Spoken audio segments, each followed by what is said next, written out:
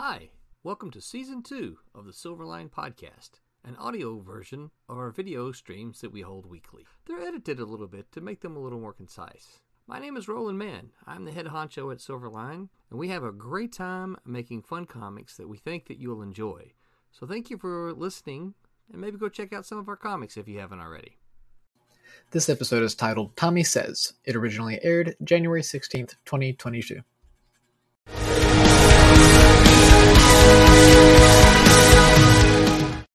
So Tommy, you happened to bail when we announced the topic tonight was called Tommy Says. Can't wait. My computer's messed up. I got to go again. That was kind of what we guessed.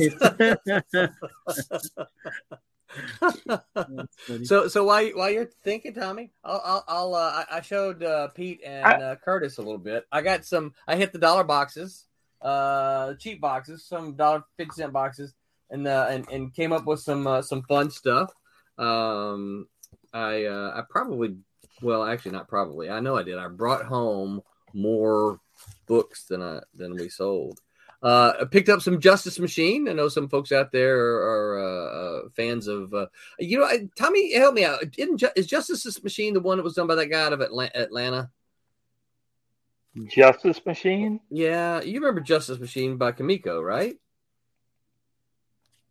Don't think he does. Because this is Mike Gustovich, isn't it? Thomas says he doesn't recognize it. Thomas says he doesn't recognize it. There you go. Thanks for tuning in, everybody. That's all I wanted. Tommy Angry, Tommy Smash. I bought some Valkyrie from Eclipse, written by our pal Chuck Dixon. That's cool. Yeah. So I missed an issue number 3. It looks like. And I was showing them. I got this Atlas comic, Scorpion, which is by Howard Chaykin, and it listed here that Walt Simonson did some of the inking. That's cool. So, which I found to be very cool. John Byrne Marvel team up, Spider-Man and the Wasp. So, I don't think I showed them. Got some old Red Sonja. Oh, nice. From like 1983. Yeah. Cool. I forget who did this. I checked. I don't have the right glasses. Oh, yeah, that's right. Roy Thomas was the scripter. Denny O'Neil was the editor, so it's got to be pretty good. Anyway, handful of other stuff. Oh, some John Sable. We got some John Sable freelance that by First Comics. And let's see. And then another one I was showing them, Tommy, which I thought was pretty cool, is this it's old fantasy masterpieces, which I located in here. It has a story in here by Jack Kirby.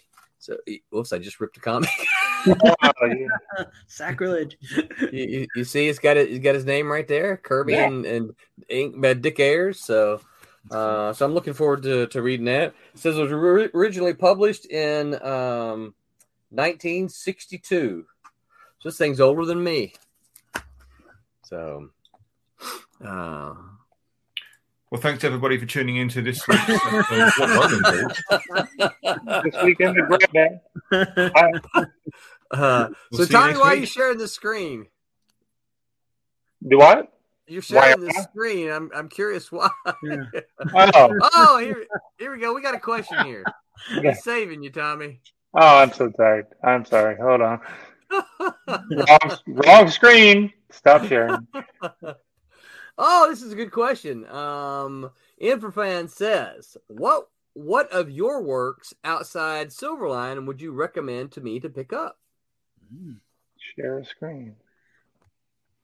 What of your works outside Silverline would you recommend to pick up? Oh, okay. There we go. I got it right this time. Let's start, Pete. Maybe. I think I have one thing out of Silverline at the moment. And that's Miss Meow #1. Yeah. So your pirate story. Oh yeah. I'm here for you, Pete. So there are two other things. Oh, whoops. I Webtoons, which I haven't updated in over a year. You can check that out. That's good stuff. Good stuff. That's called On Grey Seas. That's on Webtoons. If you head over to the Instagram, however, and you go to Room 23, is it at Room 23 or Room 23 Comics? Let me just double check. You'll find it's an Instagram comic book that I was doing on a weekly basis. So I've been busy, but there's eight episodes on Instagram. It's my character, the Last Witchfinder, which is also appearing in February in a 6-page story of that is appearing in an anthology that's coming out from Dwarf Star Comics. Oh, that's Zach. Zach, right? Yeah, Zach, which I finished this morning. Nice. And sent Don't off tell to anybody. That's being coloured by Jose Fuentes. So that's on Jose's plate now. I've just shifted it on. It's for him to get done by the end of January. Good luck. End of January. Yeah. It was meant to have been done by the beginning of December, but I've been busy. Busy. Yeah, that's Room 23 Comics. Is it Room 23 Comics? Cool. So, On Grey Seas, is that available in print? Only in Webtoons. Only on Webtoons. Now, is this The thing with Webtoons is you're not allowed to print it without their permission. You know that? Really? No, I did not know that. Mm. So because I was about to recommend that you put it up on Indie Planet, but you can't do that, huh? No, you have to get permission from them, and the likelihood is that you probably will get permission from them unless it's a massive. Unless they're getting a lot of views, right? Gotcha. But yeah, you do have technically you have to get permission, which I didn't realize when I put it on Webtoons, but I wasn't going to put it anywhere else. So yeah. Well, there's Canvas as well. I don't know that we've talked about this on our show live, but this is something I tell students all the time: is that because that was your first thing On Grey Seas, right? I mean, technically, no, it's not actually. I had a 10-page story in an anthology that came out before that from Finger Snap an Studios. Canadian publisher. Oh, that's bad, isn't it? It's not good. Oh, that's bad. The anthology is called A Life Finds a Way, and that's from. And I'm looking around my room, so I know there's an issue somewhere. He's like, I need to grab it real quick and see. So, No, I can't remember. Pete, this could be one of my recommendations to you. I gotta hide your question in for fan. One of the things I learned to do over time. Eyes here, Pete. Look at this. Yeah. Over time, I learned to under my desk to keep a box. I have them because I take them to conventions and sell them. You see, so that I've left them all over the other. I can see them from here as well. Excuse me. Yeah, they meant a lot to him, right? Yeah. Yeah. Oh, Cloudscape Comics. Yeah. Oh boy! Now that I read it off that's pretty thick there. Now that I read it off the cover, I know the publisher. So that was the first thing I ever did. Okay, cool. Let me find it. Yeah, look at that. Written by Kevin Mahadio. I hope I pronounced that right, Kevin. Sorry. And art by me. He nice. Hold that up to the screen. He approached me because it was a free entry competition if you got in. Hold it up to the screen. We did that little 10-pager. Hold it up to the screen. I was in my second year at Cuba School. Hold it up to the screen so we can see it. What the book? Your art. Yeah, okay. Oh, hang on. Yeah. Cool. Nice. Nice double page. Yeah, it's a double page spread. No, it's not. Oh, no, it's not. Okay. It's just the way the colours blend. Just the colors that way. That's nice. Yeah. Very cool. No, it was cool. 10 pages, huh? 10 pages. Yeah. That car's nice though. Yeah. So the colouring's not very good. I did the colouring because we couldn't pay anyone, so I did it. It's terrible. The art's all right. So what I tell my students though is a lot of times, when you're first getting in, trying to, because you hear people sometimes, moan about, oh, this is a bad deal. I signed this and blah, blah, blah. You know, my thing is this: when you're first trying to get in, sometimes you do those things. Sometimes you're like, okay, you know what? Now I would never ever suggest anybody sign their rights and life away, that kind of thing. But sometimes you don't always sign the best deals because you're trying to get somebody to look at your work. Yeah, and that's basically what it was. Yeah. Yeah. We got $500 basically, so $50 a page, which is then for you to divide between the writer and the artist and whoever else worked on it. $50 quite good. He just told me to keep it because, I did all the art jobs and the lettering and stuff. So yeah, $50 a page, which I wouldn't do now, but my second year at school, I was like, oh, I've got a job. Let's do it. Oh yeah. So, yeah. Yeah, and it looks good when you're getting ready to graduate, right, to the professors. Well, yeah, I guess. I just, I draw comics, so if you want more to draw comics, I draw comics. Yep. If I get paid for it, even better. Good answer then. All right, pop it back up here. Who's next? What of your works outside Silverline would you recommend to me to pick up? I would say all the Inferno Studio stuff, of course. All of my Zomboid stuff, all my Kid Hero books, all of my, when I get time to do them, all of my Little Nay and So-So books. I've been talking to Renee.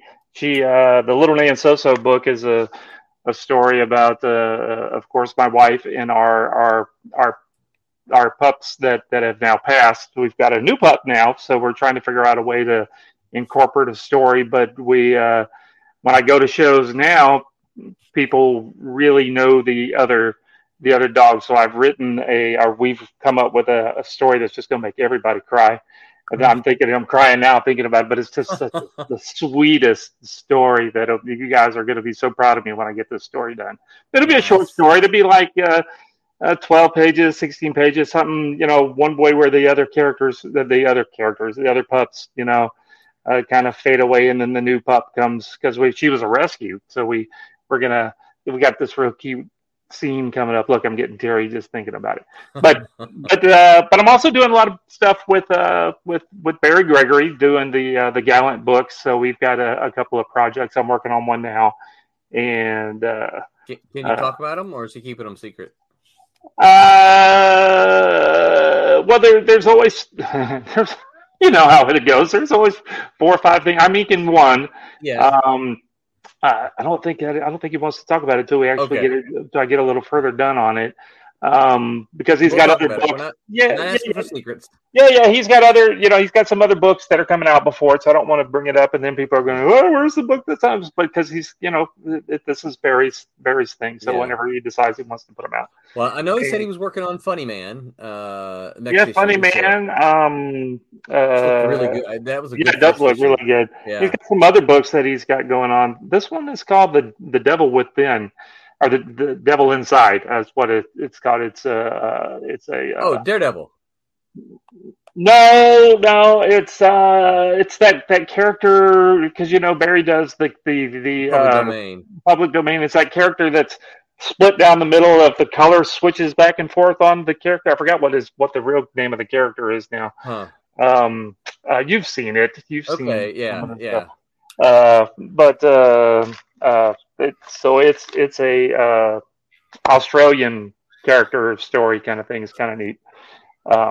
But other than that, all the stuff with you and Silverline, that's pretty much everything. I don't have much time to be doing much anything else. Yeah. What about past work? So Tommy, if someone could pick up something in the back issue bin. I'm still super, super proud of all of the Nightman books, and all of the.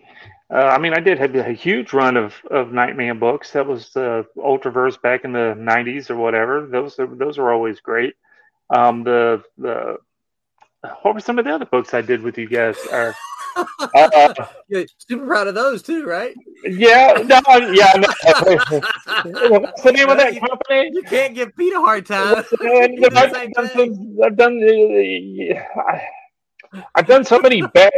I did a lot of backgrounds for Jimmy Palmiotti on so many big name books. So Yeah. there was all kind of just really really neat stuff that was really cool. The stuff that we got to do a Bernie Wrightson thing where I did a lot of all the stuff that was that was when Bernie Wrightson was it wasn't Bernie Wrightson with the the Frankenstein Bernie. It was the Punisher Yeah. story, so it didn't look like Bernie Wrightson what you would think, but it was still Bernie Wrightson. Oh, look, my screen just went off.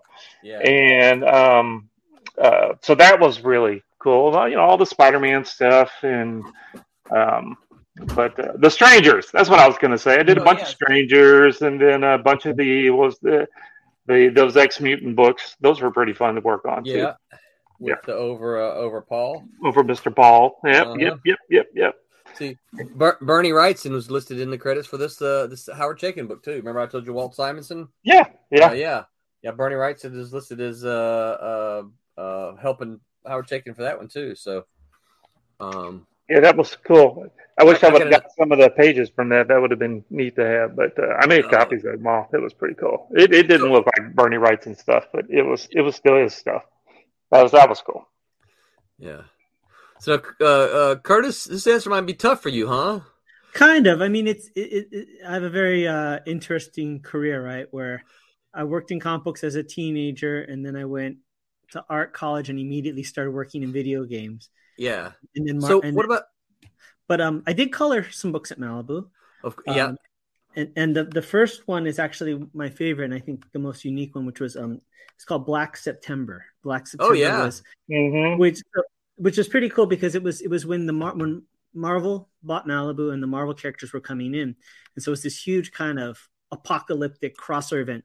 And so I can say we were just watching the Eternals this weekend, and I was telling my wife, the first character I ever colored was the Black Knight, which is pretty cool. Yeah, that is very cool. That's your entrance point. So and there's a lot of Easter eggs in that book because multiple artists worked on it. Stephen Butler worked on a couple pages.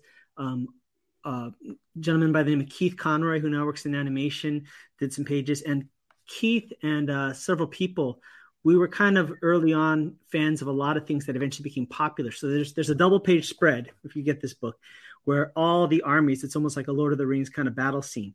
And there's so many Easter eggs in there. And so without anybody knowing, including editorial, we snuck in tons of the Mortal Kombat characters. We snuck in the Dragon Ball Z characters before they were ever localized. So and since they knew how to draw it and I knew how to color it was all accurate, So yeah, Black September. I always have a strong place in my heart for that. I love that book. Yeah.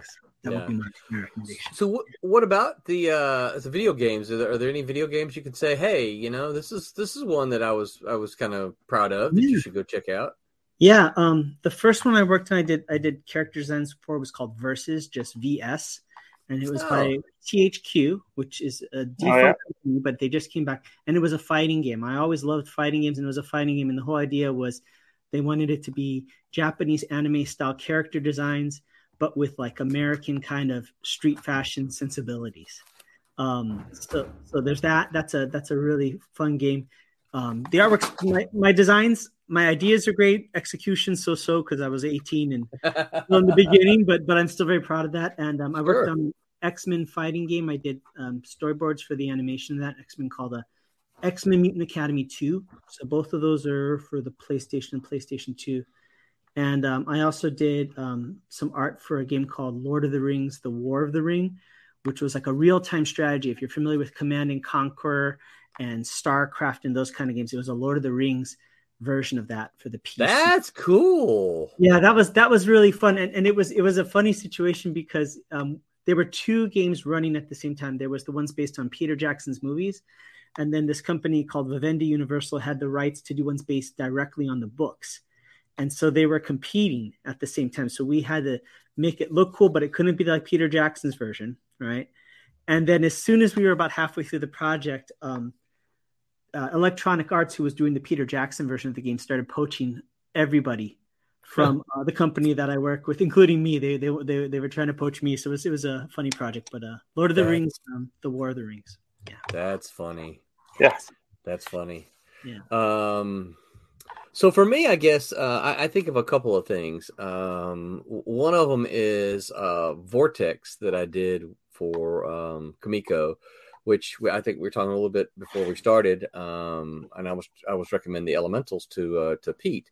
The Elementals was one of my favorite independent comics back then, and so when I had the opportunity to Vortex was one of the Elementals, and so when I got the opportunity to do some work on that, I was like, oh my gosh!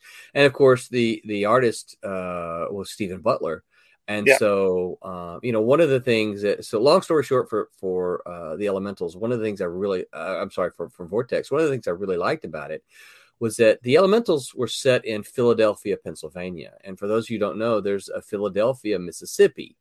And right outside of Philadelphia, Mississippi, is the Choctaw Indian reservation. And now we could talk about all the politicals, but that's not what this is about, right? And so one of the things I did is I had one of the natives there tried to conjure up the great wind spirit to blow back the corporation that was dumping trash on the reservation, right? And he conjures up Vortex, right? Instead of the wind spirit, he gets Vortex, who has the power of the wind from the Elementals, right? And so Vortex then gets wrapped up in their battle with the corporation. And of course, it's in Philadelphia, Mississippi, and not Philadelphia, Pennsylvania. Sadly, that series was never finished. It was just going to be a miniseries, but only 2 of them exist. All 4 of them were written. The third one was penciled by an artist. Stephen did 2 issues, and then a guy by the name of Kevin Tuma did the 3rd issue. But Kamiko, this was right when Kamiko was having all their problems, and so it didn't happen. Another one that I don't see very many of these, which I'm not sure why. I see some occasionally, somebody brings some up to me to sign, but I did a Planet of the Apes miniseries with Malibu Comics called Blood of the Apes. Had some fantastic Steven cover. Did you may have inked 1 or 2 of those, Tommy? I did. I think I did. Yeah, I was thinking so. Has some really good covers on them. Darren Goodhart's the guy who did the interior art. It was inked by Bruce McCorkindale. If you guys know Bruce McCorkindale, he's the guy who does all those Muppets for October. What's the Inktober October thing? He made national news doing all. He put some Muppets in. He puts them in like popular scenes from classic movies and popular movies and things like that, but he just swaps them with the Muppets, and he's got a really big following. He does a lot of cover reproductions too. I don't know. I guess that's what they call it, where he just kind of draws the cover, another version of the cover, and you get the original art, but it's a reproduction.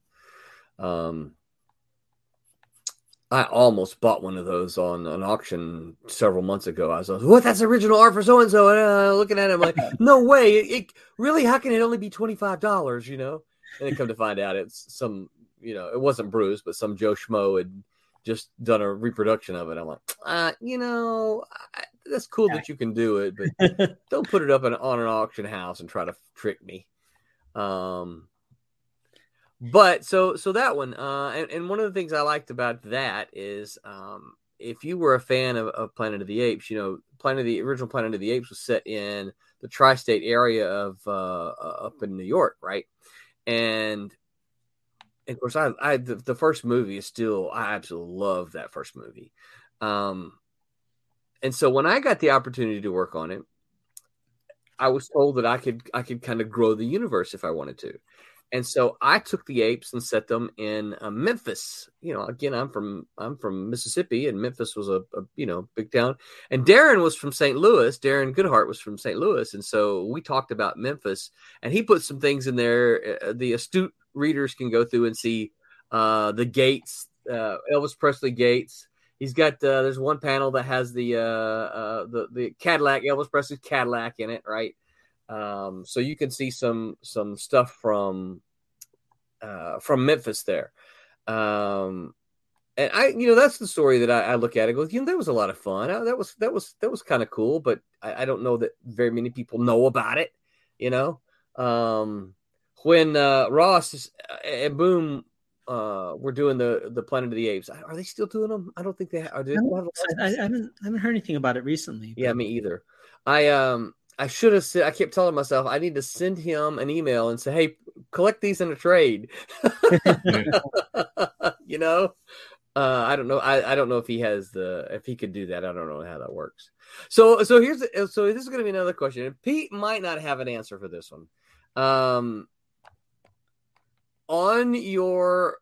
What work do you not put on your resume? What work? what work would you not recommend somebody buy? And we'll skirt the issues while we may not ask all the details for all the whys, because I've got an answer for mine real quick. But what would you say? No. If you find that one, don't buy it. This is the one when I see this in the cheap boxes, I just keep scrolling. you buy them just to take them out of the so no one will see them. So I might have a guess at Tommy's, but since this is Tommy Says, you go first. No, I don't have any, because really? even the dirty books that I've done, I don't have any kids, and so so I'm not super embarrassed about any of the nudie stuff. I didn't do a lot. I did it every now and again, a couple of things here and there, but nothing porno. So I didn't do any. I didn't do anything really too terrible. I think you're probably talking about Scum of the Earth or something like that. I was sitting there Googling trying to find a picture to put it but I mean, there was nothing. That was that one's really more of the name than anything. You say, oh, you did Scum of the Earth, and then you look at it, it was just like a slasher kind of. I didn't even see the movie. I've tried to find the movie that was based off of, and I've never been able to find it. But so if anybody out there has ever seen it, let me know if you find it. Yeah, there you go. But I mean, there's nothing. I've done way more riskier stuff than that book. And that was one of Malibu's imprints, Aircell, right? Which yeah. I still remember. So we had the company lawyer, Will, I think his name was. I can't remember. Will McGuire. Yeah, and so he would actually. One time, I remember I was like, 15. I was having to package those books, but they were all of questionable content for somebody of a tender age. And so I remember the editors and having a conversation, and the decision was, as long as it's flipped over and it's just the back cover and Curtis is putting them in the envelopes and he doesn't flip it over to the cover or open it, we're good legally. Oh, you mean for you because you were underage? I got you. There was nothing in. There was nothing in there. Was no. At least I did issues 1 and part of number 2, and there was nothing. There was some little bit of.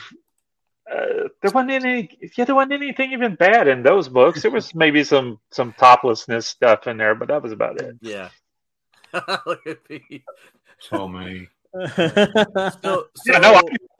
way worse than that. So. While we're on the topic of Aircell, I'll share mine. Any guesses for you, Curtis? Actually, I'm gonna put my drink down because I don't have like the spit take. So I'm gonna put it down for now. I don't have.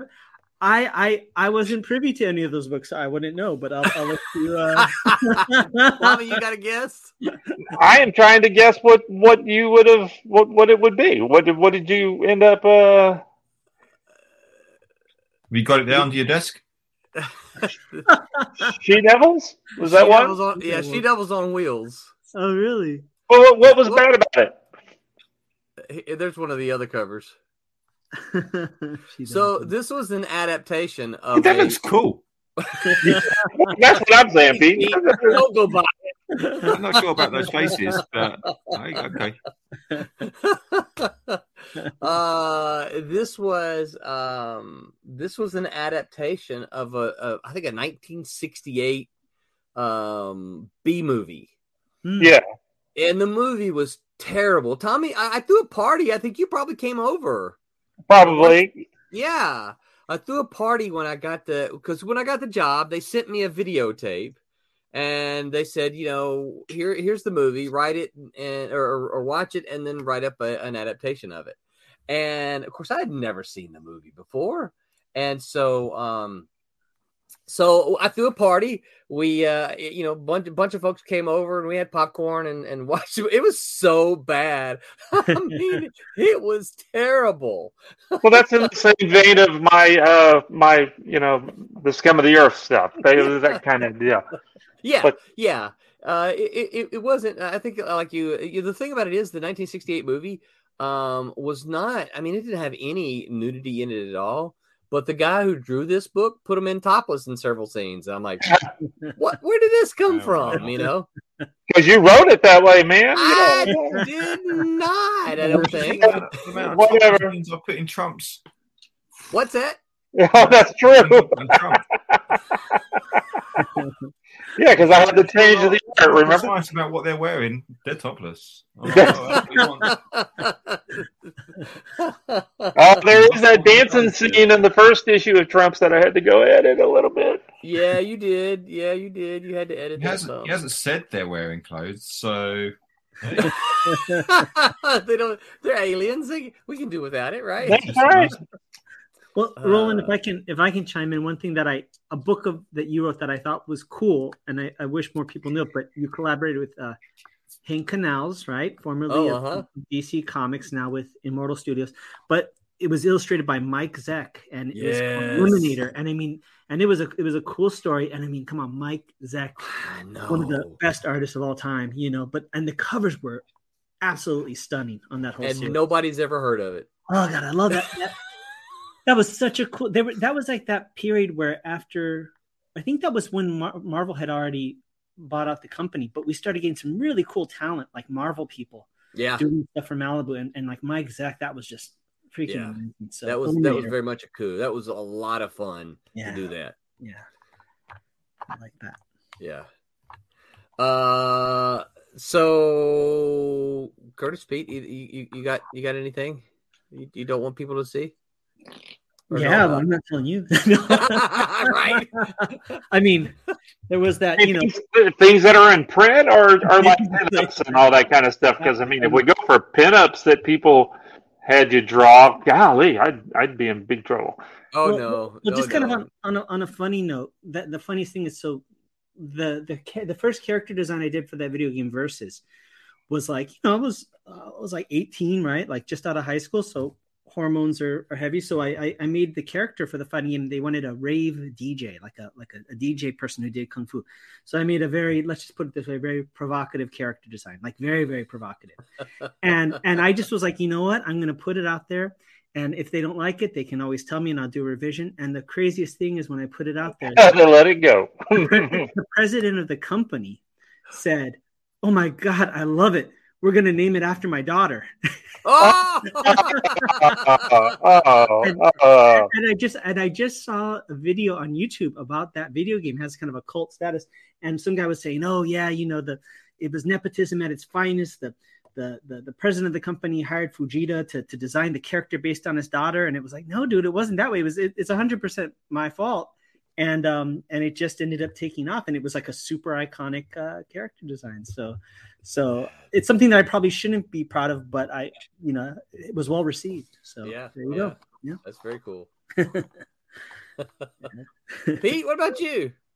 I don't think I've not got a lot out there, so I don't think there's anything out there really that I don't want people to see it, but I perhaps don't want people to think that's my most recent stuff, because I like to think I improve with everything I do. So I'm always trying to push my most recent thing, just so people don't pick up the thing I did back in my second year at Cuban school and go, "Well, this is the best he's got." I was like, "Well, it was then, yeah, of course, yeah." I guess every artist feels that way because they. Oh yeah. I mean, even pros, even the big names, look at the old stuff and go, "Whew, yeah, all right." But now you think, well, okay, actually, no, there's an artist under there. Yeah. Yeah. Well, it's funny that you say that, Pete, because I remember, and I can't remember if this was just me and Tommy talking or if you were part of it, but what a lot of folks don't realize yet is Pete has already done the first almost half of Silverline Team Up, Nice. number 2. Yeah. So, he's, I can't remember. Is it 11? Did you do 11 pages? I think so. Yeah, I think maybe. so too. Yeah, So 11 pages. So half the book. Yeah.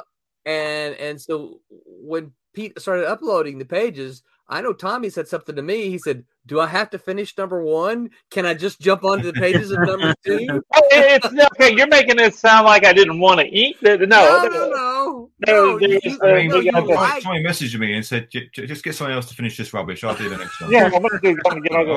No, we got we're bringing Demon in a little bit on the. Are we supposed to say that? Can you cut that out? What, dude? No, What the heck? Looking from the record. I need a 5-second button for Tommy. I mean, demons. They're bad guys. They're in New Orleans instead. I just ruined Tommy. Well, that was what we were saying. Tommy says that was the moment that the Tommy says. So sorry, Tommy said. So you can't cut it out. Yeah. Tommy puts his foot in his mouth like he normally does. They do quite a bit. Oh, that's festive. I'll just go back to inking. Anyway. How about those Brooklyn Dodgers, right? Yeah. Let's get to some more of the comments here. Infrafan says, tried to bring back adult Betty Boop Felix Gad stories. Yeah, I guess so. And then he says, everyone take their monocles out before they fall into their wine glasses. So we were still showing the images. And then he says, why not try to reimagine the terrible stuff? You know, we talked about remakes before, and I think that if you're going to remake stuff, that's probably the stuff you ought to do. But I will be honest with you, I would not. Okay, so here's the sad part about this answer that I'm about to give you.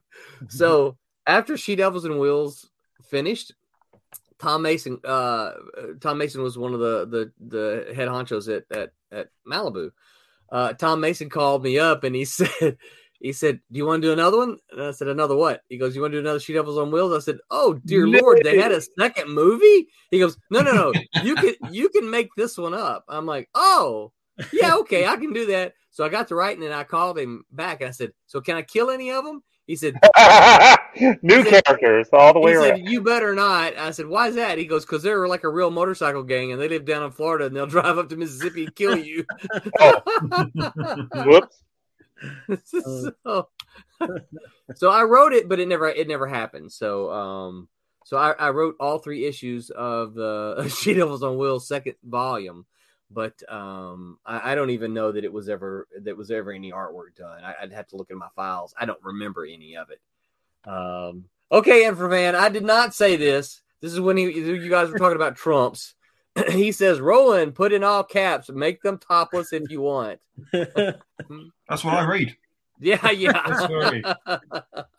And then he says, Tommy says, too much. Yeah, the way you finish every script is like, whatever you think is best or whatever. Your license. This is just a general guideline. Nude comic, got it. I hear what you're saying, but you're not saying it. I hear what you're saying. Like, yeah, I hear you. Got it. Jackson, who still needs to join us on these streams sometime, says Neil Adams hates that Superman breaking the chains pick that everyone wants him to sign. I didn't know that. That's such a cool pick. It is. Yeah. Talking about people hiding projects or things they don't want to. There's a movie called Seizure. I don't know if anybody's seen it. Probably not because it's really hard. Oliver Stone, the film director, made it, and it's a crazy, cheap horror movie. It's like one of the first movies he ever did, and it has the guy who played Tattoo from Fantasy Island in it. Yeah, and from what I understand, I saw it once many years ago, but he bought up every copy because he does not really speculation. So if you can ever get a copy of the movie Seizure by Oliver Stone and get him to sign him, he'd love it. He might steal them out of your hands. Yeah, although he doesn't really get comic conventions. But I guess this is not something that it's streaming, is it? Yeah, no, definitely not. Oh, that's funny. It is funny. Go back here to the Kickstarter here. I am trying to think of anything that that I'd be super in. I mean, there's a lot of cringy stuff, but there's nothing that I would. Somebody brought it to me to sign. Bring it here. I'll sign it.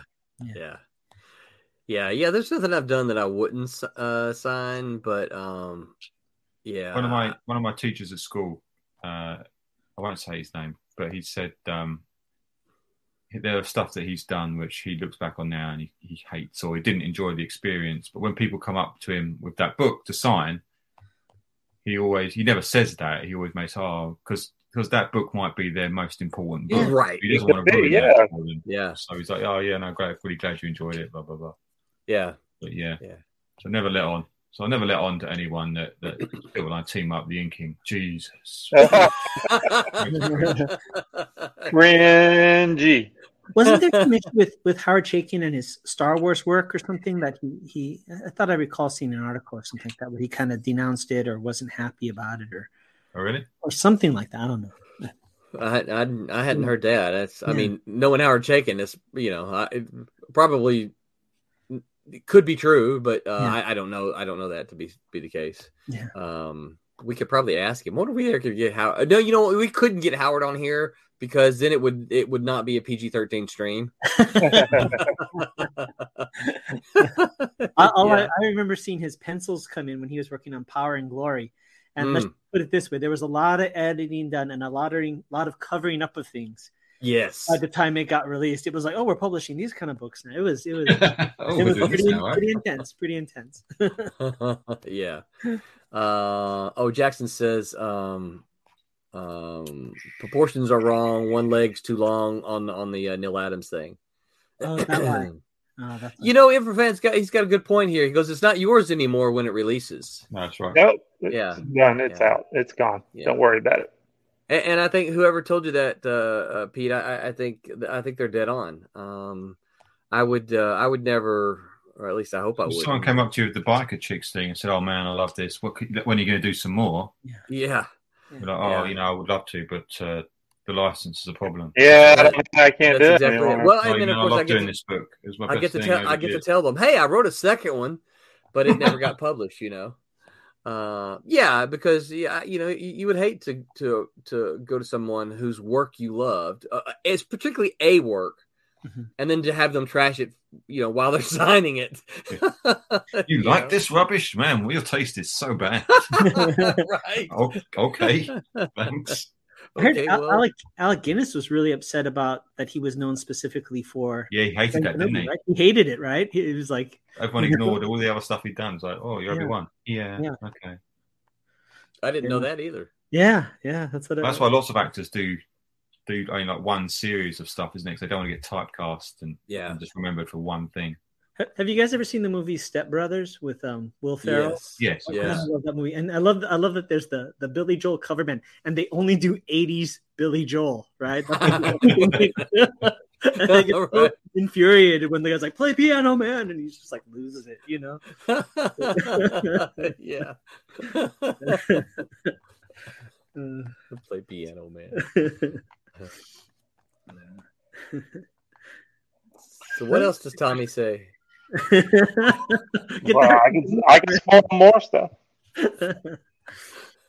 Look at this page, and it's a cool page. That is a cool page. That's one of my favorite pages in the story. I just love the way C did those sideburns. Got him all, got the bad guys all hands all wrapped up, like Dr. Octopus. Yeah, that is great. Yeah, I love that. Very cool.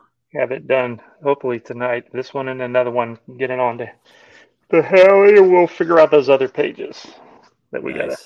Yeah, definitely. Ooh, look, there's a dude back there. I didn't see him.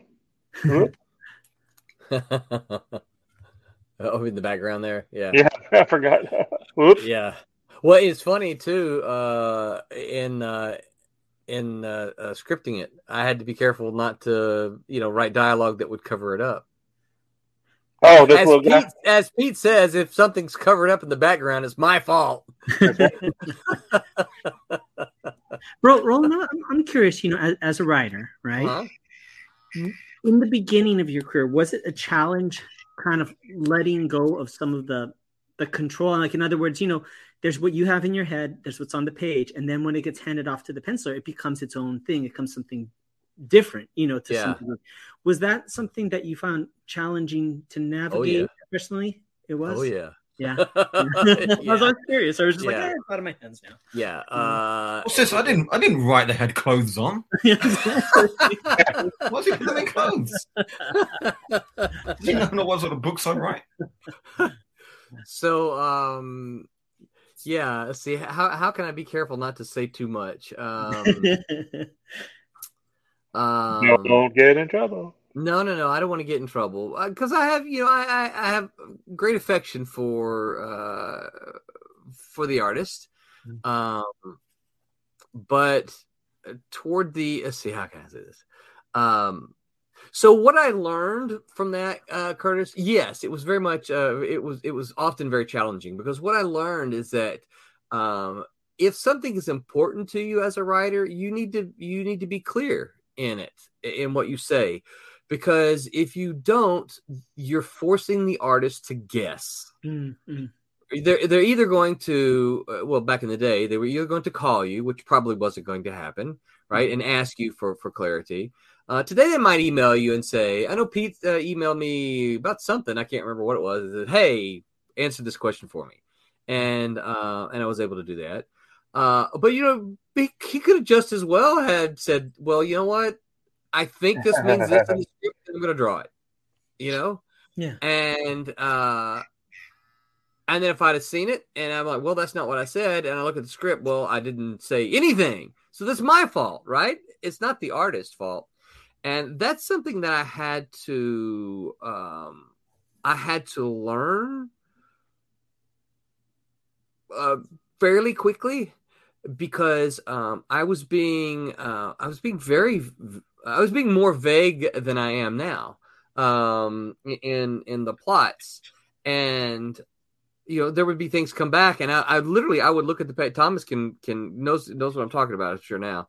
I would look at the pages and I would say, "What the heck is going on here?" And then I would look back at my plot, and I'm like, "My plot doesn't say anything about this. What is this?" And I would have to figure it out. Make it work. Yep, just had to make it work.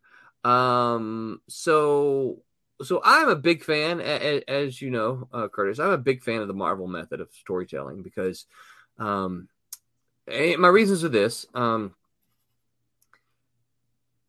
Pete, he's a penciler. He's been through. This is what he does all day long, right? He pencils. He tells stories from a visual standpoint.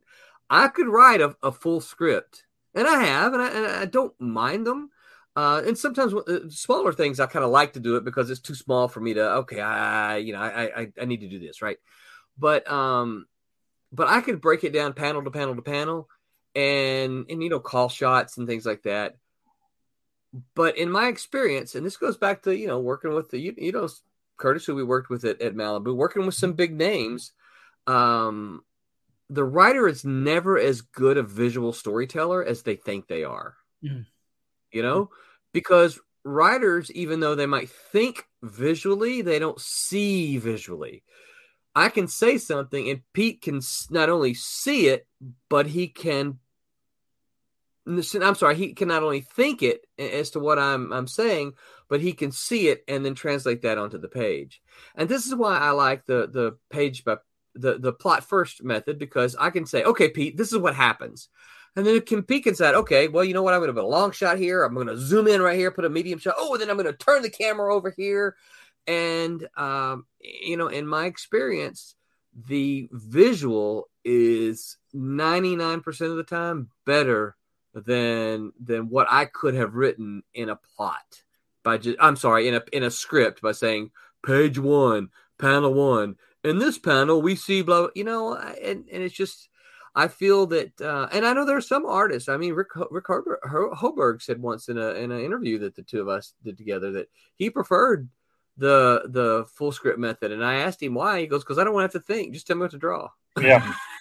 Like, okay, yeah, I can see that. I can absolutely see that.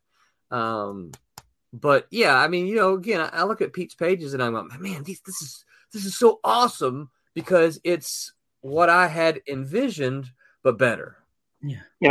I get that. There's a couple of things that I've had to do the pencils and the inks on, more cartoony kind of things. It's like just they were like, this is what we want you to draw on this page. I'm like, look, this is your stuff. Just tell me what you want me to draw. Right. I'm not invested in this. I'm going to make it look. I'm going to make it look kick-ass. Just tell me what you want. Tell me if you want the 5 or 6 panels, and this is what's going on. I want to draw what you want. Just tell me what you want, because I don't really want to think about it. Just it'll look like a Thomas drawing. I just want to do it. Tell me what you want. Yeah, it makes sense. It's kind of like I know I have some friends, because of martial arts stuff like that. It's Chinese martial arts, so learning about Chinese linguistics, right? And it's always people that interpret the language do better than translate it. Because you have to take context into the way, right? And it seems like that's kind of the thing, right? It's them interpreting versus necessarily. Yes. What you're talking about as method is more interpreting Yes. as opposed to literally translating right. word, right? So that's very interesting. Very interesting. Yeah, because really what I want to do with Applied is I want, I want, even as messy as it is, I want Pete to get inside my brain to see, okay, I can kind of see what Roland's going for here, and I'm on board with that, and I'm going to even do this, Mm-hmm. I feel sometimes it's a little bit like music too, if you're in a band and you're writing a song, it's like, hey man, I came up with this, this line. What do you think? And then somebody says, oh, that's cool. I like the way you strum it. But what if we added a little thing here, Yeah. And that's, they would build a group can build a song that way. I kind of feel that's what the plot does is it, so, I try to be, and Pete can tell you, I try not to be super rigid or formal in the plots, to say, hey dude, this is kind of what's going on. This is what I'm thinking here, and try to explain, because it doesn't have a whole lot of dialogue in it. I mean, I can't really think of any dialogue, but I'll tell him, hey, they're having a conversation about this. So he knows what the mood is. So he knows what some of the tone should be, what facial expressions should they have. Yeah. And if it's something that you need specifically because it's going to really impact what's coming on in a few pages from now or the next book or whatever, you go, here's a fight scene, but in the fight scene, make sure that the guy pokes him in the eyes with 2 fingers instead of a fist, because that's a joke I'm going to use later. But you got to put that stuff in there. Yeah. And if I don't include that, then I get 3 pages down. I'm like, where's the double I? Because I'm going to put a joke about the Three Stooges, and I ruined it. And the guy's like, I'm not adding that. It's already been drawn. It's inked. It's halfway colored. Right. It's not getting in there, Roland. You blew it. Right. Yeah. Your 3, and then the penciler go, or penciler. Man, that would have been a funny joke. We're not putting it in. I'm not redrawing it. Yeah. Aaron Humphrey said, look, Ma, nerds on the internet. Oh, it's the only safe place for nerds, Aaron. Yeah, that's right. Yeah. Aaron, be careful. We know where you live. Infrafan says, a follow-up to Curtis. What was a line you love that had to go? Boy, I can't remember any, to be honest with you.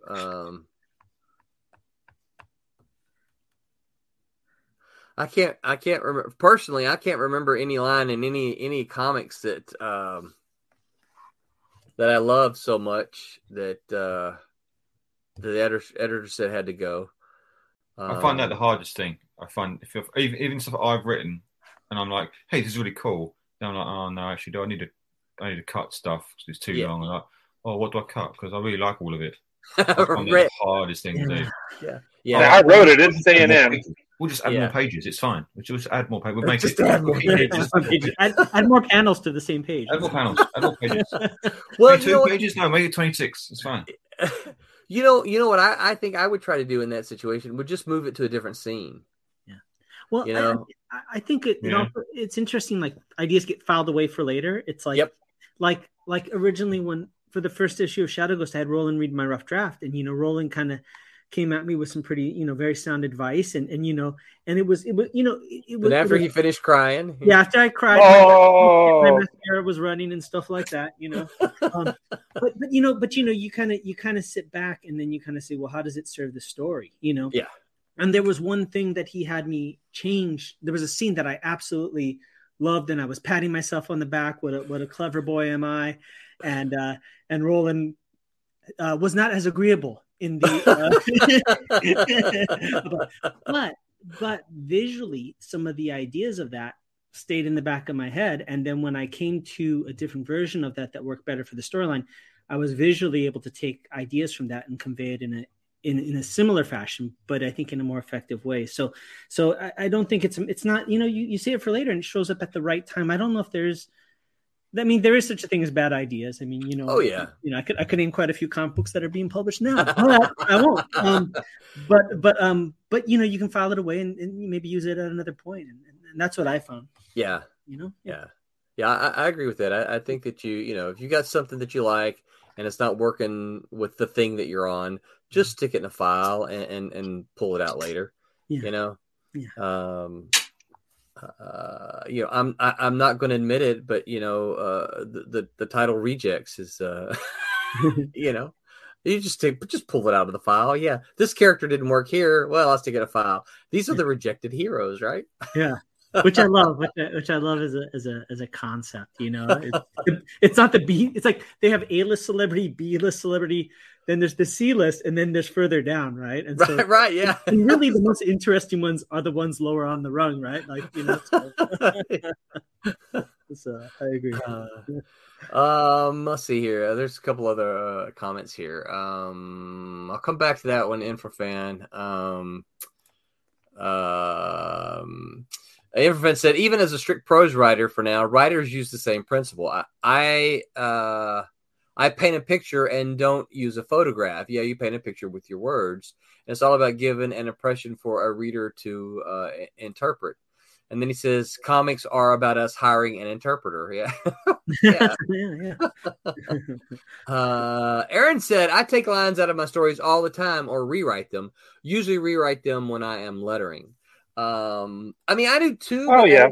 I don't usually get so married to it. I think I've showed here before my process. Trying to see if I've got one of my scripts handy that I can show. But what I do usually is I will go out on my back porch with the artwork. Usually the pencils. I tend to like to work with the pencils. Number one, I am a huge fan of pencil artwork, so I can just sit there and stare at it for hours. So like for this is actually, since we're kickstarting it, this is the rejects here, right? We'll go up on me, Tommy, here. So keep all right. But this is like page 1 for the rejects, right? And so you'll see whoops, that's not right behind it. The next page behind it though is page 1. See, rejects page 1, right? And you can see I write everything out longhand. Now, this page in particular doesn't have a whole lot of mark throughs. Let's see if I can find one. But usually I'll write something and scratch it out and write something else. And you can see here, right? I write and move it. No, that line doesn't work there. I got to move it down here, right? You can see all the arrows there. Put that, move this one to page 5, right? And then when I do this, and then when I actually type it, you can see there's several here, right? You can see the scratch outs in the script here. I can't see the camera myself. You see this, there's scratching out here. Some of the stuff up here. Where is that? Yeah, right here. And so I'll edit it when I'm writing, but then the big edit then comes when I actually type it up, because one thing I get to see when I'm typing it is it gives me a more accurate idea of, and here's some more where you can see I've marked stuff out. It gives me a more accurate picture of like how many words, how many letters it has. It gives me an idea more of how much spaces. There's like, see, here's just a little simple thing, right? You see, I changed that ha ha ha here to a heh heh heh, right? Now that's silly and it may not matter, but I just scratched it out and changed it because it didn't work for me in what was going on there. So do you write dialogue as you're doing your first script, your Marvel style script? Or do you wait until the artwork comes back? I wait until the artwork comes back in. Yeah. So for Silverline Team Up, for instance, Pete, now I will confess to you, I have ideas in my head, of what the conversations are, what they're going to be saying, and that kind of thing. But I don't actually write the dialogue until I see the artwork. Some of that is because I don't ever want to be that 1950s writer and say, Champion walked along in the cold, brisk day, when you're drawing him, like this and fog coming out of his mouth, because we can clearly see that. So I don't want to. Now I might give him voice to accentuate what's there. I might have him go, brr. Yeah, brr, something like that. But I don't. Of course, the caption thing is an extreme example. They used to do that a lot in the 1950s. But I think that if the characters can show it, I don't need to tell it. I need to tell something different. I need to have them communicate something that we don't necessarily see. Another thing is, I could. If I pre-script it, without having seen it, what if I write? I know this is a joke. a lot of you penciler guys. I don't want to write too many words and then cover up all the important artwork, and then feel like, oh no, I love all these words. I don't want to cut any of them. That's smart. Like, kind of know yourself and know, you can handle your expectations. Yeah, and so I love to script based on the art that I see. Because here's the thing. I like to picture this. Now, I don't bake, so please don't say, well, Roland, that's not the way you bake. But just hear me out, okay? So what I like to kind of imagine this is, when I write the plot, that's me going to the grocery store, and I have gathered all the ingredients for the story, right? And I line them up and give Pete the recipe, right? Pete takes it, and he puts it all together, and he bakes it, and he says, here you go. And I'm like, man, that is a good looking cake. Now I'm going to take the frosting and I'm going to put the frosting on, and then I'm going to decorate it. Right. So I give Pete the ingredients. He bakes the cake, and then I put the frosting on it, Talking about collaboration. Yes. Collaboration really is the key, right? Yeah. It is. Have you, I was just talking to some animation friends the other night, and we talked about the idea of 10%. The last 10% of a project sometimes feels like it's the 90% of the work for the entire project. All the time. Right? It's like you get 90%, you're like, oh my gosh, I'm almost done. But then that last 10% is where you really have to buckle up and just push. And it's I feel like that on every page, the last panel, every page, I'm like, I've just got to get this page done. I'm done with this page now. Just phone in this panel. And usually the panel I leave to last is the one that needs the most work, because I can breeze through the others and I now concentrate. And now I'm like, just get it done. Just no one will notice that. No one will notice that's not in the panel this time. It's fine. Just move on. And then next page, I'm like, great, let's go again. Yeah. Note to self. More fire trucks in the script. More fire trucks. Last panel. Last panel, yeah. It's so funny you said, Pete, because that's how I was on like one of the pages I was working on recently. It was like that last freaking panel. And then as soon as you're done, you're looking at, okay, I'm done. I saved the file or whatever. And then it's like, oh, damn, what's that stray little line there? Like, nobody's going to see it. No, it's right. But I see it, right? I see that damn little line. Like, okay, well, let me just, all right. That's it. I drew an inked panel this morning, and I'm not joking. I started at 9:30 this morning, and I finished at 4 p.m. on one panel. One panel? That's basically from a blank of nothing, then roughs, pencils, and inks. And I did all digitally.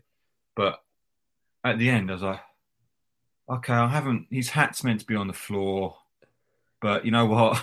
It doesn't matter. It doesn't matter. It's fine. We're finished. Yeah. One panel. I was so tired. I'm done. Aaron says, because we said we know where he lives, he goes, and that's why I move every month. Let's see. He said, I have the same problem. I am literally finishing up the last 3 pages of my book, Godlings, and it is like pulling teeth for me. The PlayStation is always calling. Yes, definitely. Yeah, I don't have a PlayStation, so that's not a problem for me. Let's see here. I skipped.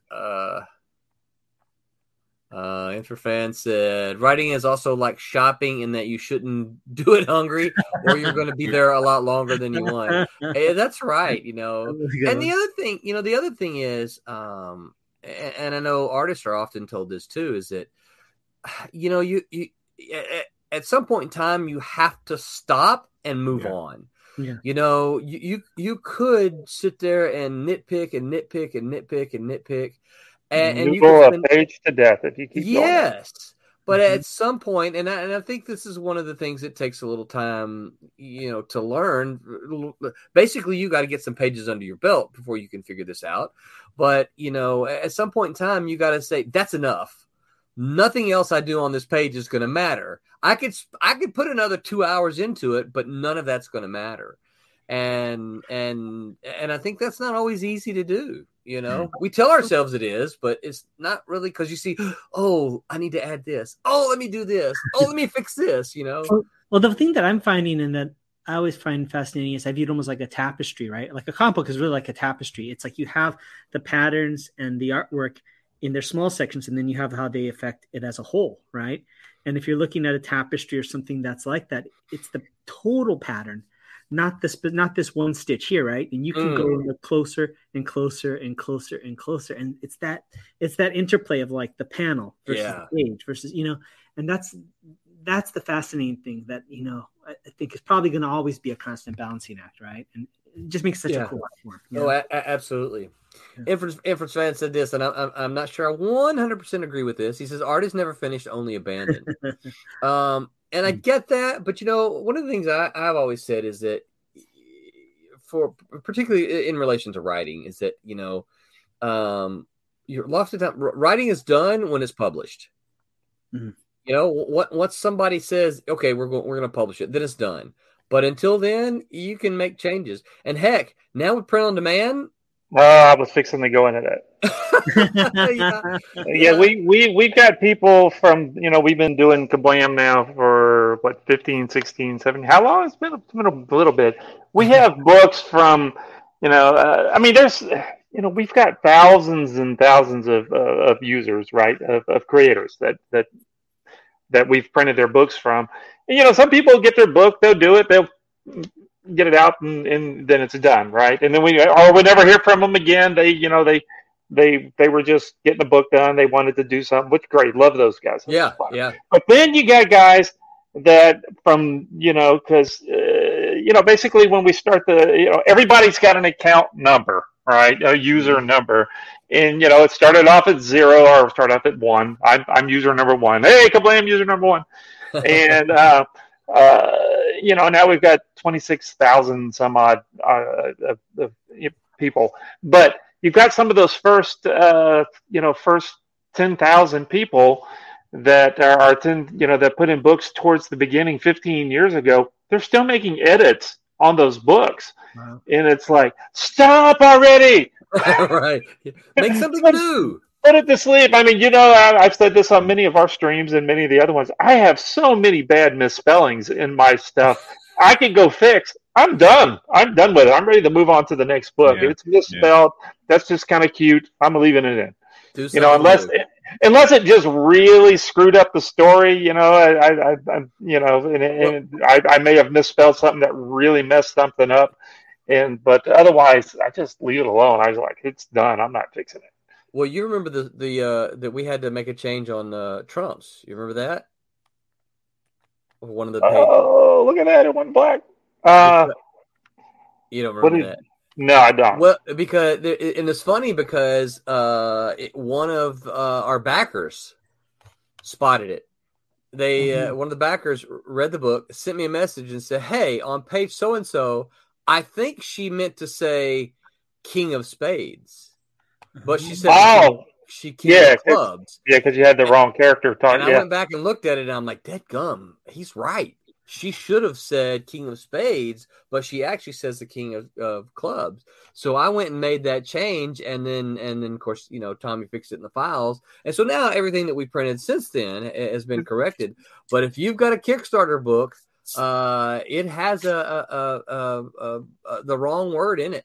So, well, what do you folks think about like the whole George Lucas being able to go back in and retool, and then the fans say, "No, we don't accept your version of this revised film as the real version," and the back and forth.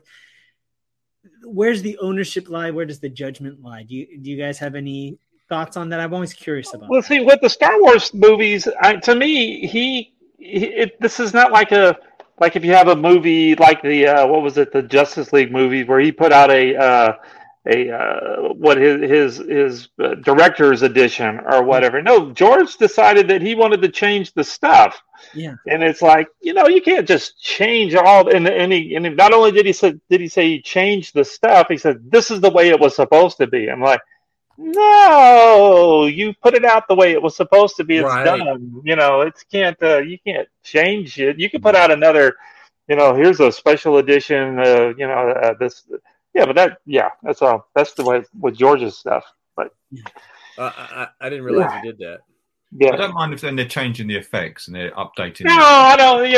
I mean, I don't know. I don't. Story. It's a different film, so yeah, it's a different. Yeah, like a hand shot didn't shoot first or whatever, and all that kind of silliness. It's like, yeah, you did. You killed that guy. Spelling mistake. You correct your spelling mistakes. That's fine. And yeah, but if you go in and actually, I'm gonna change this character. So they killed the guy first, or they killed the guy second. It's like, well, to make him a different character, like it's like no, I mean, and it really didn't change a whole lot to mess with it. So it's like, is that what you were meaning, Curtis? I think that's exactly what I was thinking.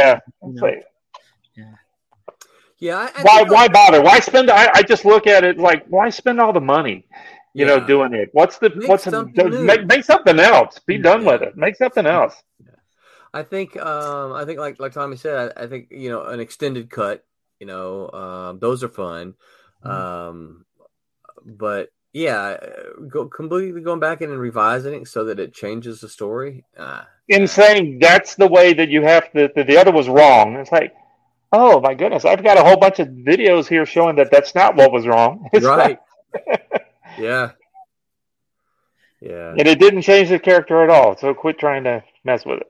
On a different note, I do think it's funny when like somebody took Jane Austen's book Pride and Prejudice and then they made Pride and Prejudice and Zombies. Yeah.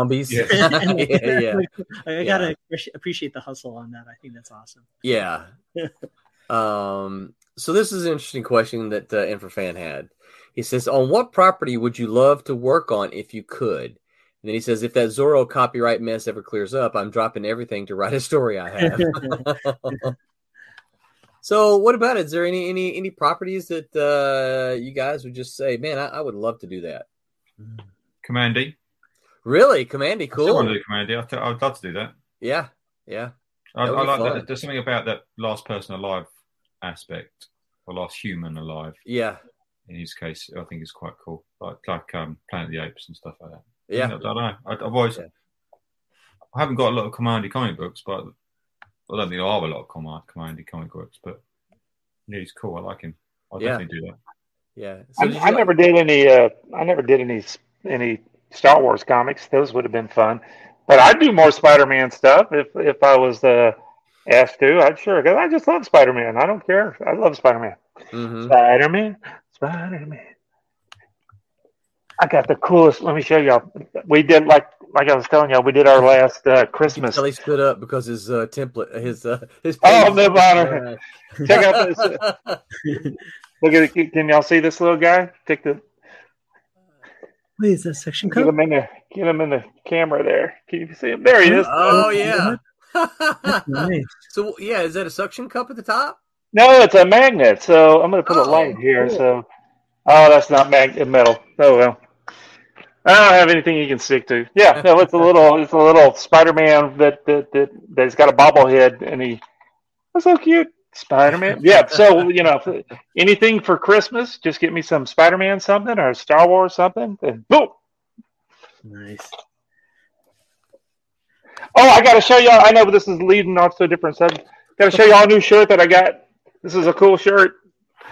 I love zombie stuff, right? So my favorite, well, of course, my favorite movie is the Star Wars movies, of course, but my favorite zombie movie is Return of the Living Dead. I've mentioned it before. Look, can y'all see that? Send more paramedics. I love that scene. That's when the zombies get those aren't your typical zombies, but it's one when he gets into y'all remember that scene when he gets into the one zombie gets into the ambulance and he tells them to send more paramedics. That is so funny. I love that movie. All right, sorry, go ahead. This is Thomas Talks. I'm talking. That's right. You go, you roll with it, man. Roll. Keep on. There you go. Okay, I'm done. Pete Curtis. I mean, for me, like Iron Fist or Shang-Chi, I would like to do just because of the martial arts influence and kind of like put my stamp on it in terms of like, or accentuate that aspect of it that I'm right. You know what I mean? But yeah, I mean, like Daredevil, I would love to work on, but I ain't touch it. I don't. I mean, that is like way too tall in order. It's like, I love that book. I wouldn't want to ruin it. Let's put it that way. Yeah, I can tell you the franchise I wouldn't want to work on. Oh yeah, Transformers. Maybe if you wrote it, because he didn't want to draw it, because he's realizing how much you'd have to draw. That'd be we're gonna cuss on the thing. That would be a bitch to draw, wouldn't it? Of cars and trucks. But see, blow my brains out. You could just do what everybody does franchises now. Just change it into what you want. So all of a sudden, they no longer can transform into robots and on superheroes. But then you're still drawing all the tech suits and all the mechanical stuff, and there's nothing could be organic. It's all going to be. Oh boy, yeah, you're right. You know, Sid, colored Trunks. Yeah. Like, she does Transformers amazing. That's great. Yeah, like, she's amazing at Transformers. I don't know how she has the patience to do it. It's incredible. I can't do it. I can draw a couple of cars on a page. Yeah. As you know. Yeah. But you have to do 22 pages of cars. I can draw a car chase. That's cool. But 22 pages of cars transforming and talking. No. So, Roland, what he's saying is if you put that in a book, he quits. That's what Well, shoot, I guess I gotta go rewrite number 3 now. So speaking of car chases, I know we keep chasing rabbits here. So here's a question for you, Pete. So if you're going to do a car chase, would you prefer to make the cars like realistic cars, or do you just want to draw a car? No, it's got to be a realistic car, unless it's the Batmobile. And the best Batmobile is the animated series Batmobile. No, it has to be real cars. Yeah, definitely. Okay. Because real cars are better than made up cars. Cars look good. Cars look the classic cars. They look cool, right? Well, I'm thinking, sometimes in exaggerated art, sometimes they'll draw the car actually leaning forward like it's like a human being runs. Absolutely, yeah. But it's still based on a real car. Yeah. Unless it's the Batmobile. What other cars? Spider-Man's got some buggy. Spider-Mobile, yeah. But even that's like a buggy. Yeah. With a Spider-Man logo on it. I have a fondness of drawing Wonder Woman's invisible jet. Those are great. I love the ink in them too. Oh man, I could draw 22 pages of that plane. So Pete, have you ever heard of the story Invisiworld? Invisiworld, yeah. No. I'll pull up an image here. So Invisiworld. So this was an independent comic back in the 1980s. You remember that one, Curtis? I don't recall that one. No. Really? Eternity did it, I think. Okay.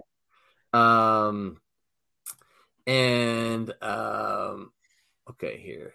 This was it's the old Eternity. I don't need all these. Okay, here we go. This is a good.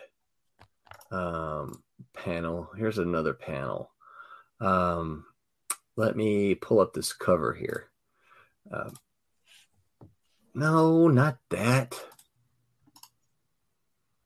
Open image in a new tab. Yeah. So this is Invisiworld. So that's the cover to Invisiworld, right? Oh, I love it. Is it created by a letterer? Actually, Kurt Hathaway. Yeah, I think Kurt Hathaway lettered it. Okay. He didn't create it though. But here is a page from Invisiworld. Let me see. Let me get another page here. That's awesome. Open image, new tab. So here's a page from Invisiworld. Wow. brilliant. That's how you do it. The whole story. Everything is invisible. It features the green Inviso. The green Inviso with arrows. Right?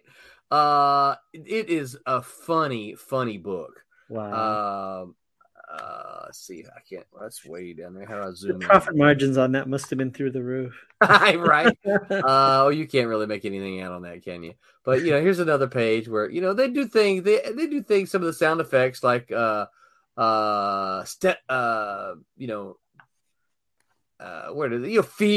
and things like that. Emotions sometimes. It's really, really funny though. But yeah, it was totally an invisible world that was just really, really funny. And it was an Eternity book. That's great. How many issues did it run? I think it was just the one. I hope so. Yeah. But in the issue, they did the Mighty Mites, which love the Mighty Mites. Yeah, and so I think this was their first appearance or something like that. I can't remember. And they were invisible too, so this week. No, they were not invisible. What? Someone has. Oh, this is that illegal site. I started scrolling down here and I'm like, what? Someone's got the whole book on here. It's that illegal site though. The whole book is available online. That's just crap. Yeah. But they left the art out, so it was. Yeah. Like here, none other than the Mighty Inviso shows up. And he says, "Good evening," and then the sound effects are cheer, wahoo, applause, clap, yay, So anyway, it's incredibly funny. If you can find that, you can probably find it in the cheap boxes. If you find it, you should buy it. Yeah, because it is funny. So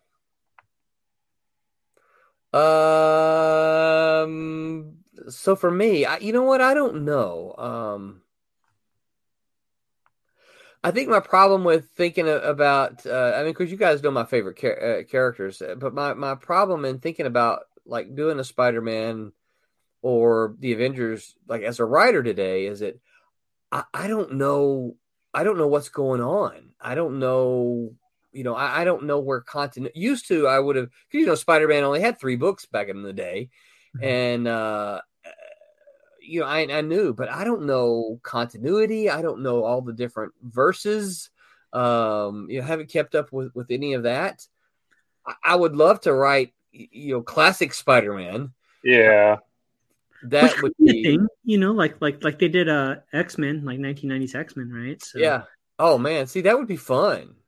But I remember, and I have it somewhere, but you had written a spec script for Green Lantern with Kilowog. Right? Oh yeah. So would that be something like going back to that? So that actually wasn't a spec script as much. That was I had talked to I had made a pitch, and the editor, I won't call him out by name. The editor, I'll tell you guys off when we're not streaming. The editor said, "Hey, I like the story. Let's make some changes. We need some revisions, but I like the story. I'll buy it from you." Right? And I'm like, "Okay, cool." And so I made a round of revisions, and he said, "We're almost there, blah, blah, blah." and I made another round of revisions, based on the things he was telling me.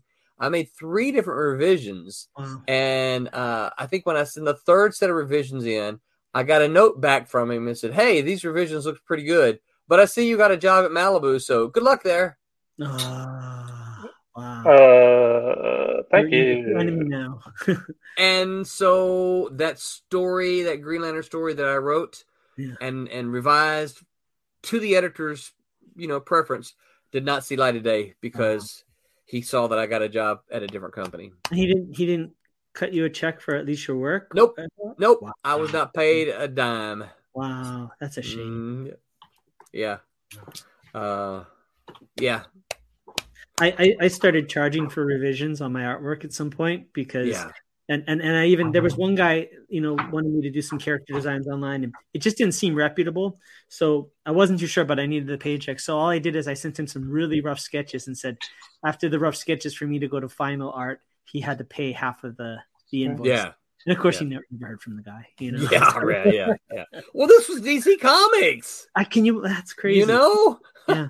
I mean, I didn't. I will confess that really surprised me. It really surprised and shocked me because I'm like, why can't I, just because I work at a different company, why can't I, I mean, I was writing this script before I got hired. Yeah. My company won't care if I shouldn't the new company, shouldn't Malibu should be their thing if they decided that they didn't want me to do it or not. Yeah. And the thing about it is when Malibu made me the offer, I said, okay, well, look, here are the things that I have in the works. These guys know comic books. They know that that takes a while for things to happen, right? Right. I said, so these are the things that I've done. These are the things that I've got in the works. And they were like, of course. Chris almost like, yeah, no problem. Yeah, not a big deal. But yeah, I was really upset that they kind of pulled that on me, and I'm like, yeah, just not cool at all. Yeah. Holy. But other than that though, Curtis, I don't know. I liked Green Lantern and Green Lantern Corps. I liked Englehart's stuff on the Green Lantern Corps. Yeah. But I was never really a huge Green Lantern fan. I liked Green Lantern in the Justice League International that was it DeMatteis and is it the Bart Sears one? No. Yeah, the Bart Sears. Yeah. It looked a good looking book. Yeah. I probably would have preferred to write Blue Beetle and Booster Gold out of that series than Green Lantern. Yeah. That's a book I'd like to do, actually. Blue Beetle, Booster Gold, because they're fun. Yeah, they are fun. Yeah. I agree. I think they're fun. Other than that, there's not really, for me, there's not really a lot of characters at DC that make me go, ooh, I'd really like to write that, I liked Blue Devil. I for some reason, I really liked that character. I just thought that was such a fun character and fun book, Yeah. I hear he showed up in Swamp Thing, and it was fairly decent. Jesus Christ, dog. He wants to come in, he wants to come out. Come on, man. He keeps letting his dog in and out. That's funny. But, on that, I think kind of dovetail that. Here's a one. If you could have a what if or Elseworld story with a character from the big two, what would your what if or Elseworlds be? What scenario? Ooh, that's a good one. Yeah, right. Oh, that's tough.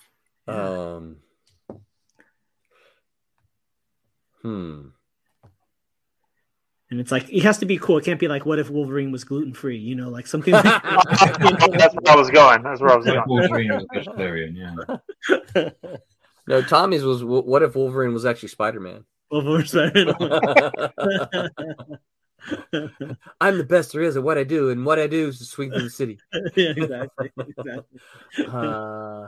And these have always weird ones, like what if Aunt May became Spider? I mean, they literally would have things like that were just so usually they were done well. I've got I don't know that it's comic books. I've got a what if for the MCU. Okay. What if the Fantastic Four had come through the portals to stop Thanos? Okay, I can see that. I could see that. I read a thing today. Spoiler alert. Okay. Or not. That they might be showing up in the next Doctor Strange Multiverse of Madness. Really? Nice. Well, I Yeah, I mean, I don't know how spurious that is, but yeah, at least Reed Richards might be showing up. Yeah. Oh, that could be cool. Because I thought they were going to try and just introduce the X-Men this way as well, the multiverse. That'd be cool. See, what I thought would have been cool when Thanos, snapped and killed everybody. I said, it'd be really cool if in the next movie, the Fantastic Four pop out of a portal. They've been in space since 1960s, right? And they pop out of the portal and they have to fight and defeat Thanos to bring everybody back. And that's their introduction into the MCU. Wow. On the Thanos, I would do, what if instead of murdering half the universe's population, Thanos doubled the amount of produce and resources, And so with the snap, how about I make more food? Yeah, exactly.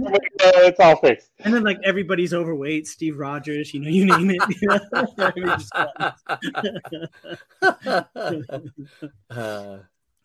Did anybody ever do a story? What if Uncle Ben lived? Oh, that'd be interesting. Yeah. And doesn't he live in some of those Spider-Man other versions? I don't know. I can't answer that question. That's what I said. I'm not up on all the Spider-Verse stuff. I'm sure there's probably one where Uncle Ben lived but Aunt May died sort of scenario, isn't there? But I don't know. Yeah. That's always the switch up, right? They still make it happen anyways, Right. Yeah. I did love Flashpoint's Batman. How they had it was Thomas Wayne was Batman. That Bruce and Martha died and the dad took over. That was really cool, Oh. Yeah. Hey, Dante. All right. Thwip says, what if Blue Beetle and Booster Gold were enemies? Nice. That'd be cool. Yeah, that'd be cool. That would be cool. Yeah. That'd be really cool. Yeah. I'm trying to think what else would be good ones. What if Thor actually killed Thanos in that one scene where he was going to chop his head off, and none of this would have happened? Yeah. Yeah. Instead of talking. Yeah, really. Yeah. I'm trying to think. Did y'all see the? I don't want to get into because I think Roland. I think you said you liked it. The what's on the Disney Plus, the what you call it, the Eternals movie. Did y'all watch the Eternals? Yeah. I thought without spoilers, it was better than I thought it was going to be. Actually, I got about a third of the way into it. And I'm like, I am bored and I don't care, so I switched it to some. I started watching Hallmark Channel stuff. Well, it's funny because I've seen several of the old Marvel editors from the 80s and 90s. I've seen them posting this last week, I guess, since it's been out, and they're all basically saying the same thing: is that it's just boring. It wasn't boring, I guess. Okay, I'll restate it. I was bored because I was wanting it to be a Marvel type movie, and it was something else. It's very somber. I just didn't really care, and I'm like, and everybody was way too beautiful, and I'm like, okay, give me some ugly folks. I need something. So I'm not all that familiar with all of the characters, but in the Eternals character stuff, are they the ones that created everything on the planet Earth? Is that how it's supposed to be? No, the Eternals are there to protect the Earth, aren't they? Right. Yeah. Placed there by these Celestials. Is that right? Yeah, so, basically as it turns out, it looks like, everything became what it was on Earth because they decided that, it was just so stupid. I couldn't get any further into it. Yeah. I think visually it didn't, it's a lost opportunity because they could have gone full on Jack Kirby aesthetically. Yes. It looked really cool. The costumes were beautiful. All the effects were really cool. Were the Kirby costumes though? I don't even know. I don't even know what the characters. Loosely stylistic, but the colors and everything is very subdued. It's like a real somber looking, grayed out kind of looking movie. So it's a DC movie. Yeah. It's kind of has that kind of. It definitely has visually that kind of vibe. Where I was going with all this was that we were talking about Thanos and stuff, and there's a scene in it where they're talking to those guys about, well, how come you guys didn't do anything about the Thanos thing? And they're basically like, well, we weren't supposed to get involved. It's like, okay, that's the relation of the Eternals, isn't he? That's what this is stupid. I'm done. I want this to be part of my Marvel movie history. I'm done. I don't want this didn't happen. This movie didn't happen. I don't care. They didn't have anything to do with it. Their answer was, because we just didn't. We weren't supposed to be involved. Okay. All right. Yeah. Thwip says. That's what Tom did they ever do a What If where Professor X and Magneto switched ideologies? I don't know. That seems like something that would have happened, but I don't recall that. They did have that time where Magneto was leading them, right? Like, which kind of like he kind of softened to some degree, right? So that's all I remember. They did the Apocalypse thing, didn't they? Where Xavier died and Magneto became leader of the X-Men. Yeah. Yeah. That was really good. Yeah. He's part of the X-Men now anyway. Yeah. Which just blows my mind. Oh, it's so good. Really? Yeah. He's really realizing what their powers can really do if you push it. If you actually really think about what they can do, it's really good. Nice. I enjoy it anyway. I love the X-Men. I think he's doing a good job. Yeah. Who's writing it? That is Hickman. Oh, Jonathan Hickman, yeah. Yeah. Oh, I got a good what if. What if the alien symbiote attached itself to Wolverine? That would be fun. Yeah. The Punisher would be in the better. The Punisher having the symbiote suit. Wow, that'd be fun. And then of course Carnage would take on a completely different embodiment, right? Yeah. Sabretooth would become Carnage. Yeah. Y'all see how much that page is going for? Have y'all seen that on the internet the past couple of days? No, I saw the one with the Black Spider-Man. Secret Wars. Yeah, from the Secret Wars. Yeah. You know, I don't know. I don't think Zek owns that page anymore, does he? That's not his. No. Yeah. Nah, he sold that thing for $100 a long time ago, I'm sure. The thing about it is, you know, I mean, more power to them if they can get it, but I'm sitting there thinking there are a lot of other pages in comic bookdom that I can think of that ought to be holding that, but that page, I don't know. I mean, yeah, it's cool, but really.